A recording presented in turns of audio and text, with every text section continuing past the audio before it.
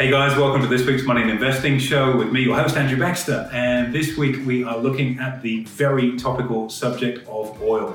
We saw oil prices trade for the first time in history at minus for a barrel of oil. In other words, minus $40. You got paid for taking physical delivery of oil.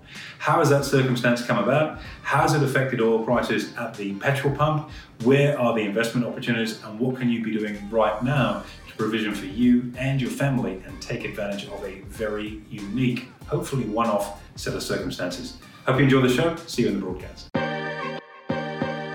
Hey there guys, welcome to the Money and Investing Show with me, your host Andrew Baxter, and as always my faithful companion and offsider, Mr. Mitchell Renshaw. That is me, Mr. Baxter, and I've got a very topical topic. As we always do, we're going to be talking about the almighty fall and rise of oil. Wow. There's a lot going on at the moment. People are talking about negative oil prices, Saudi Arabia flexing their muscles, people trading oil futures, but what does it all mean? Let's break it down. Okay, well, it's certainly the topical button, isn't it? And for the first time in history, we saw negative oil prices yesterday in the marketplace. What does that mean? How do you actually possibly get negative oil prices? Okay.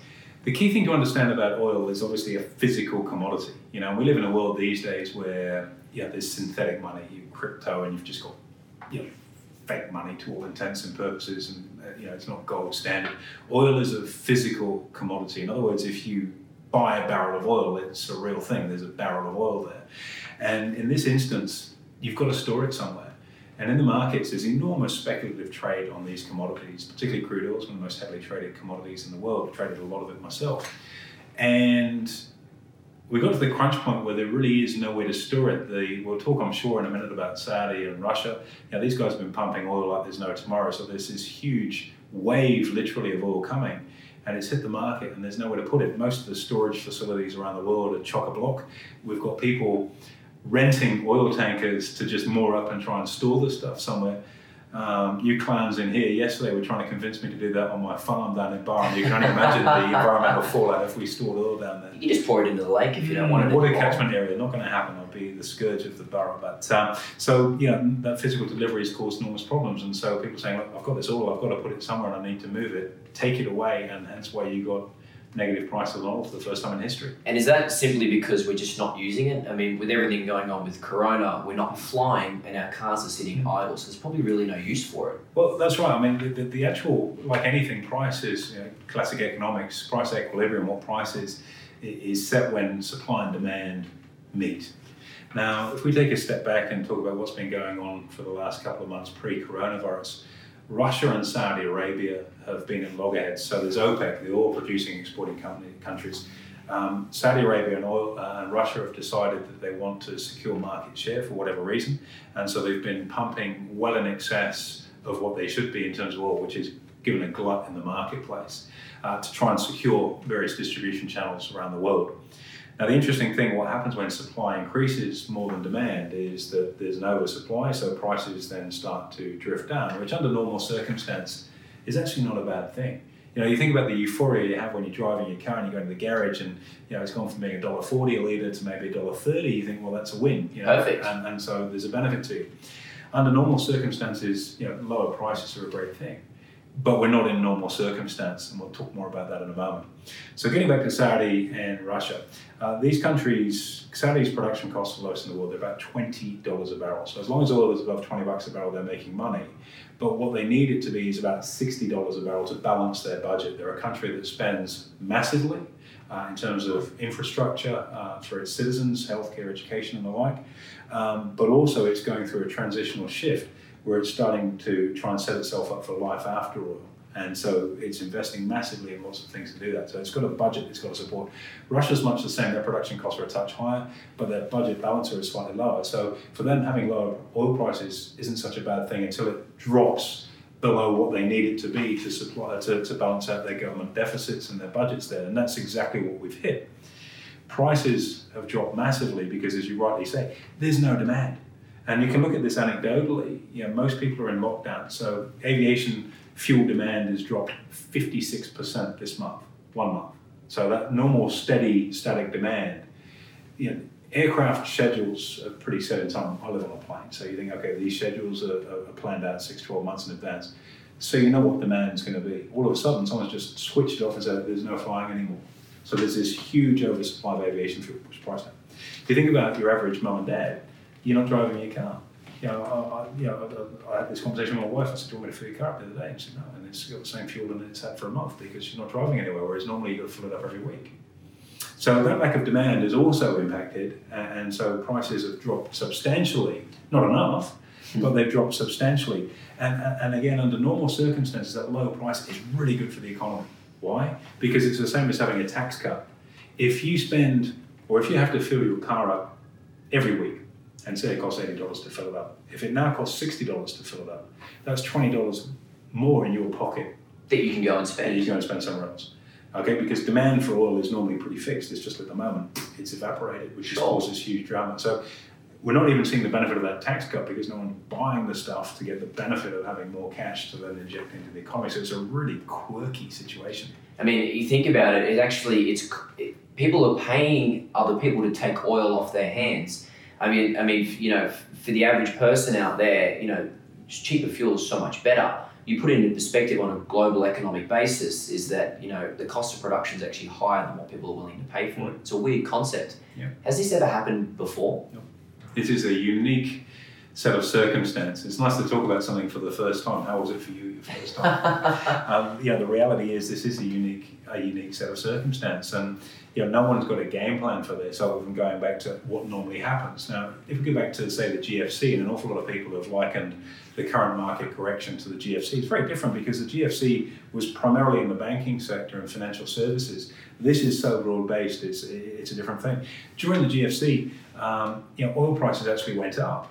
I think they peaked out at about $140, $145 a barrel. And why is that? Demand was very, very strong. And that was what was driving price up. I mean, you go back then, look at China in the mid-2000s, economic growth would have been, 12, 13, 14% a year? Double-digit growth. Double-digit growth. And for several years in succession, now it's maybe 5, 6%, so it's slowed down considerably. So that huge demand that was sucking the price up isn't there, which again is an extremely unusual set of circumstances, so very much unique. This also impacts, of course, on governments. If we take the Australian government right now, where there's enormous amounts of government subsidies going into things like JobKeeper, JobSeeker, and just about every kind of allowance that you can imagine right now, and subsidies for certain sectors and not for others.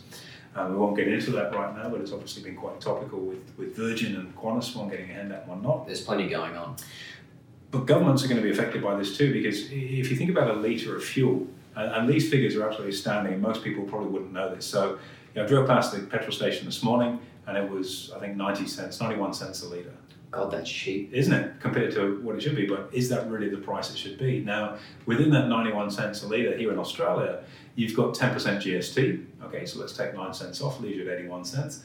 But there's also a whopping 42 cents a litre fuel excise levied by the government. And that's like a tax, right? That's tax going straight into the federal coffers. So over 50%, nearly 60% of the price of fuel right now is either GST or fuel excise, which is incredible. And correct me if I'm wrong, but from my understanding, Australia has been consistently over the years priding themselves on having the lowest fuel tax. Is that necessarily the case anymore? No, and I think that's also been a skewed figure because we've also been paying artificially higher levels for fuel than we should. I mean, if you take what the ACCC's role has been in supervising fair fuel prices at the pump, and everybody knows what we're talking about here, this isn't the elephant in the room, let's just get it out there. If you buy fuel going into a weekend, or particularly a long weekend, you're going to pay more for it. That lag factor of when the price of fuel comes down, when oil prices, doesn't happen that quickly. It's because of the Singapore refining cycle, there's currency moves. You break it all back. It's a rort, but you can understand if there's so much revenue being raised in there, no one's going to put any pressure to get those prices down to fair value. And to be fair, having low oil prices isn't always a good thing. If you're an oil producing company, and we'll talk about some of the winners and losers out of this in just a few moments, because there are some cracking investment opportunities in this, but you've got to be able to see through the mist and actually identify where they are. Absolutely, and I know we might touch on that, towards the end. Just to keep people staying at the end of the broadcast, right? What I want to talk about is, it doesn't take a genius. Oil prices are at an all-time low. what are the knock-on effects? Because we can just segregate the energy and oil sector, but what about things like airlines? So Boeing, companies like Tesla, for example. What kind of knock-on effects should we expect to see? That's an interesting one, isn't it? Now, let's talk about the oil industry first of all. When the value that you get for your product, and again, this is the big challenge with OPEC. OPEC is effectively a price cartel that sets the price of oil, and it is the only industry and sector in the world where that's allowed to happen. Everywhere else, it's illegal to have a cartel setting prices, yet oil seems to be okay, right? It's a crazy notion, and maybe that's something that comes up for review. There are a number of countries that actually are not members of OPEC, Venezuela being a very good example. A lot of people don't realize this. Venezuela's oil reserves are actually about 40% bigger than Saudi Arabia. Incredible, right? Wow. And so if they get their act together government-wise and settle down and actually turn into what they could be, it should be one of the most wealthy countries on the planet. Great environment for its citizens, which sadly at the moment is not the case. So for companies that are oil producers, the problem is if it's costing you more to get out of the ground than what you're getting for your product, every time you pull a barrel of your product, you are effectively losing money. Now that's just in terms of production costs. Now the US has gone through a monumental shift in its oil consumption and production, in fact, over the last sort of 15, 20 years. And one of the big sectors over there is shale oil. Everyone's pulled the easy stuff out of the ground, and the Texas oil boom and all that sort of stuff going on. And shale is a much more expensive way of getting oil out of the ground. It's still very good quality oil, but the actual process, not just for sourcing it, but actually the extraction of it is not only great, it's not particularly good for the environment, but it's also quite an expensive thing to undertake. So you've got a whole sector of shale oil companies in the US and Canada, which have meant that the US has become a net exporter of petroleum products, believe it or not. It's not an importer, it's an exporter. But its cost of doing that is relatively high. And I'm not a conspiracy theorist, but I wouldn't be at all surprised if Saudis and Russians, neither of whom are that friendly with the US these days, have gone, let's see what we can do here and really turn the screw on this. Wouldn't be surprised if that was the case, but hey, let's park that to the side for the moment. That's not what this podcast is about. So investing opportunities in oil companies, very, very bad place to look at right now. Even if there's a recovery in prices from this immediate shock low, cost of production is so high relative to low. These companies have got a huge amount of debt too, especially in the shale oil space, and they're seeking subsidy from the US government and the Fed right now to try and ensure that they're able to stay in business. Absolutely, and I think I read on the news this morning is that Trump made some pompous announcement that if any Iranian sort of based ship came towards the US, that the Navy would shoot them down. The energy sector rallied 5% overnight in recovery of that. It's a really interesting dynamic market. It is. I mean, global tensions are running pretty high. Not forgetting, of course, it's an election year for President Trump as well. Oil companies, and particularly shale oil companies, dreadful place to be looking right now. But where are some of the knock-on effects? And you've got to think more obliquely with this. And I guess this is the advantage for our clients, is they're able to leverage off our experience. People like myself and Gibbs, Mr. Andrew Gibbs, we've been in markets now, 25, 30 years. So this is not the first time we've seen things like this, although it's unique. Working through the processes of finding investment opportunities is the same. It's just the scenario that's changed. Okay. So if you think about the GFC, now during the GFC, we saw oil prices move up. So companies like Boeing and Airbus were under incredible pressure to develop new aircraft that were far more energy efficient because at $145 a barrel, the airline industry, it's brutal running an airline when that's your costs. So they've gone out and invested and developed technology like the 787 and I think the A350 are the two leaders of the pack in that space in terms of, and it's interesting what they measure, it's usually gallons per mile per passenger seat is usually the ratio. And these are two more efficient aircraft. So they've spent billions investing in aircraft that are more fuel efficient. But is there going to be a demand for those aircraft at these current low levels? And so for the aviation space, not just airlines, which is the obvious one, no one's flying, but the airline manufacturers, Boeing and Airbus. Let's take Boeing as an example. Boeing was in a little bit of strife before all of this. You had the 737 MAX issues where a couple of aircraft crashed due to the digital systems on board. You also had a situation where passenger numbers were slowing down naturally and you had some cancellation of orders. And that's something that's accelerated. So an airline that's maybe ordered in advance another 10 or 12 aircraft right now is probably tearing up those orders, which is bad news for Boeing because they were expecting those orders that had deposits paid for them. But secondly, if fuel costs aren't that important at the moment in terms of your running costs, you don't need to upgrade your fleet for billions of dollars into these new low energy or lower energy consuming aircraft, you can maintain your existing fleet. So this is likely to be a real problem for Boeing going forward. Slowdown in new orders, no one needs to upgrade their fleet, refunds on deposits of what's been ordered, and lower passenger numbers. Not a great scenario there. And that's a stock that I've been looking at very, very carefully for a strategy we call M8, which is very specifically looking for that drifting lower share price activity. Another one will be in the electric car space. We look at Tesla, and although the share price has been quite robust, in times of difficulty, when the economy is running really well and everyone's flush with cash, that notion of supporting good causes and being more environmentally aware and greener with their investing and living, donating to charity, all those things happen very naturally. When things get pretty tough and you're back to the wall, which so many people are right now, forget about your principles. You've got to put food on the table for your family. It's more about survival. It's about survival. And those companies that are in those more environmentally exposed niches can quite often suffer as well. And I wonder, how many people have bought a Tesla for environmental reasons versus how many people have bought a Tesla for economic reasons. And that economic reason is starting to diminish because the cost of filling your car up with petrol or diesel is starting to come down. So these are the sorts of things that we look at when we're working on our investment strategies to kind of dive deep and put these opportunities in front of our clients so they can profit from this. That's really interesting. And I think having that fundamental, understanding of what drives companies and then how you can relate the current situation to it is pivotal. And so many of our clients that get this right often get the best results. Correct me if I'm wrong there. Let's talk a little bit about, how maybe someone who's looking to get started or maybe new in the game of trading and investing can actually trade this current market, not just the Corona stuff, but the oil stuff. Okay, oil, how do you trade it right now? Look, I always remember the analogy, what's your best buy, hold, and sell? And it's like, buy a parachute, hold on tight and sell everything. In terms of oil, I think that may be something that's not a bad parallel to look at here. And for the untrained investor, it's a very tricky space to play. I've spent an enormous amount of time in my career trading in the futures markets as well, and trading crude oil futures is really the big boys' end of town. That's tough. It's one of the most heavily traded commodities in the world, and the big guys are in there. There is no charity in that market whatsoever. But it's also a market that can make you large amounts of money, or it can indeed make you donate large amounts of money too by being on the right or wrong side. The great thing about it, you haven't got to pick a company, just take a view. Is crude going up or down? Now, the challenge you have if you're trading crude oil futures, for every 1 cent that crude oil moves by is $1,000 in change of value on the futures contract. That's crazy. So your money can disappear or blow up in a half a session kind of thing. Yeah, you can do some real damage to yourself in there. So, trading crude futures, CL is the code for the crude future, CLC1 is the continuous trading contract, and you can have a look at that. So what I'd suggest for most retail investors is do not play in that space.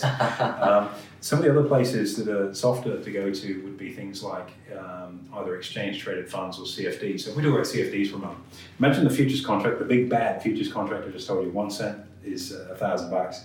Think about that as a loaf of bread. Now, by using CFDs, what you can trade, instead of trading the whole loaf, you can just trade a slice or 2 slices or 3 slices of that loaf to suit your budget. So you can say fractions of that contract. So if you just want to trade what's going on in crude, trading a CFD on the crude oil future might be a way of limiting the size of the move on your account. Okay. But again, this is an entry level for most mum and dad investors. Exchange traded funds, pretty simple way of doing it. Nice and easy. USO is the obvious one, but USO, typically the correlation of US oil is actually on oil futures rather than the actual physical underlying commodity. For anyone that wants to know which ETFs we trade in there, we've got 3 or 4 on our hit list. We've got a couple that are geared, we've got a couple that are ungeared, both bullish if prices are going up and bearish on the way down. So reach out to us, hit us up and say, hey, what would you recommend? Feel free to contact us on social media. We can point you in that direction. So there are a couple of ways of doing it. Trading the oil company is another one. We've had short-term trades this week on companies like Origin, for example. We were looking for that quick pop. Nice smash and grab strategy, quite a safe way of doing that versus just buying and holding long term. Yeah. Absolutely, and I think there's so many strategies you can employ around this. And knowing those economic factors is pivotal. So listening to this podcast for those investors out there, hopefully will give them some firepower to go and pull the trigger. It's an unnerving one because it's something that's new, but everything was new once. And you've just got to work it out. And sometimes breaking these things down into their component parts to try and identify the logical approach to this. So if you don't want to trade crude oil, look at oil companies. If you don't want to trade oil companies, take a fundamental view on companies that will be impacted by oil prices. We've talked about Boeing as a good example of that in terms of future demand for product. And that's what investing successfully is all about. It's not that knee-jerk reaction, oh my God, crude's minus $40 a barrel, what do we do here? It's unraveling and unpacking it to say, okay, where in that is there an opportunity? And normally, low prices like this would be a great gift opportunity to the economy, which truly needs it. In this case, it won't be, because the demand simply isn't there. The fall in revenue for the government when they desperately need it isn't there. It's bad news for our oil producers. If we look at companies like Woodside, or in the US, Chevron and Exxon being the two real big guys over there, it's very bad news in the shale space. And from an environmental point of view, I think it's got the capacity to really set back the progress that we've made on switching out of carbon-based energy to environmental energy, because all of a sudden, and as I alluded to with Tesla, not all decisions are made because of the environment. Most often, those big commercial decisions are based on dollars. And if it's cheaper to have non-carbon energy, we'll do it. But if it's cheaper to have carbon energy, we'll stay where we are. And it just happens that when those costs get out of equilibrium and it's cheaper to use green energy, that's when the environment gets a kicker. And we all know our environment needs looking after, and this is something with lower oil prices that might be a real tragedy and set us back quite significantly on our carbon emissions. Absolutely. Maybe we need to take a leaf out of Elon Musk's book and just smoke a joint on a podcast with Joe Rogan or something like that. I think that would also be carbon emission, wouldn't it? There must be some sort of carbon emission if you're smoking something. Pros and cons to everything. It'll certainly make people a little bit more relaxed than what they are about things right now, that's for sure. But it really is an incredible space to see, and these are days that we'll look back on both as professional investors and for our viewers and listeners to this show. The day that oil was minus $40 a barrel is incredible, and I hate making huge calls, but I don't think you'll see that happen again in your lifetime. It's certainly the first time it's happened in mine. But there's such a unique confluence of circumstances that have come together to do this. And when unique opportunities present themselves, it doesn't mean to say that there's no investment opportunity, that you've just got to think more laterally. And I hope that's what we've done in terms of peeling the onion and saying, well, oil price is one thing, but where are the opportunities in this for people that are listening to this to be able to make money? And understand this isn't profiting from someone's misery. This is helping everyday people be able to look after their families and not be reliant on government support by managing their money more effectively. That's our whole mission and purpose with what we do here at Money Investing, and more broadly, of course, with Australian investment education. And anyone in that situation, what would you say to them, Andrew? Reach out for a conversation with us. Most people have got the gift of time right now, which is something that they haven't had. They're at home. Instead of being, I saw Netflix results last night, another 15.8 million new subscribers to that service. Instead of sitting there gorging yourself on reruns of something that's going to make you feel good for 20 minutes, set yourself up for the rest of your life by learning how to invest successfully, and maybe buy some Netflix shares as well. 3% last night after market. There we go. I might go and jump on that myself. Andrew, it's been an absolute pleasure to get your take on this. So much good content in there and a good, really broad economic overview. So I do thank you. My pleasure, Mitch, anytime. Cheers. Well, there is history in the making, negative prices for oil. We hope you enjoyed the show. Make sure you give us a review and a rating, and we'll look forward to seeing you next week.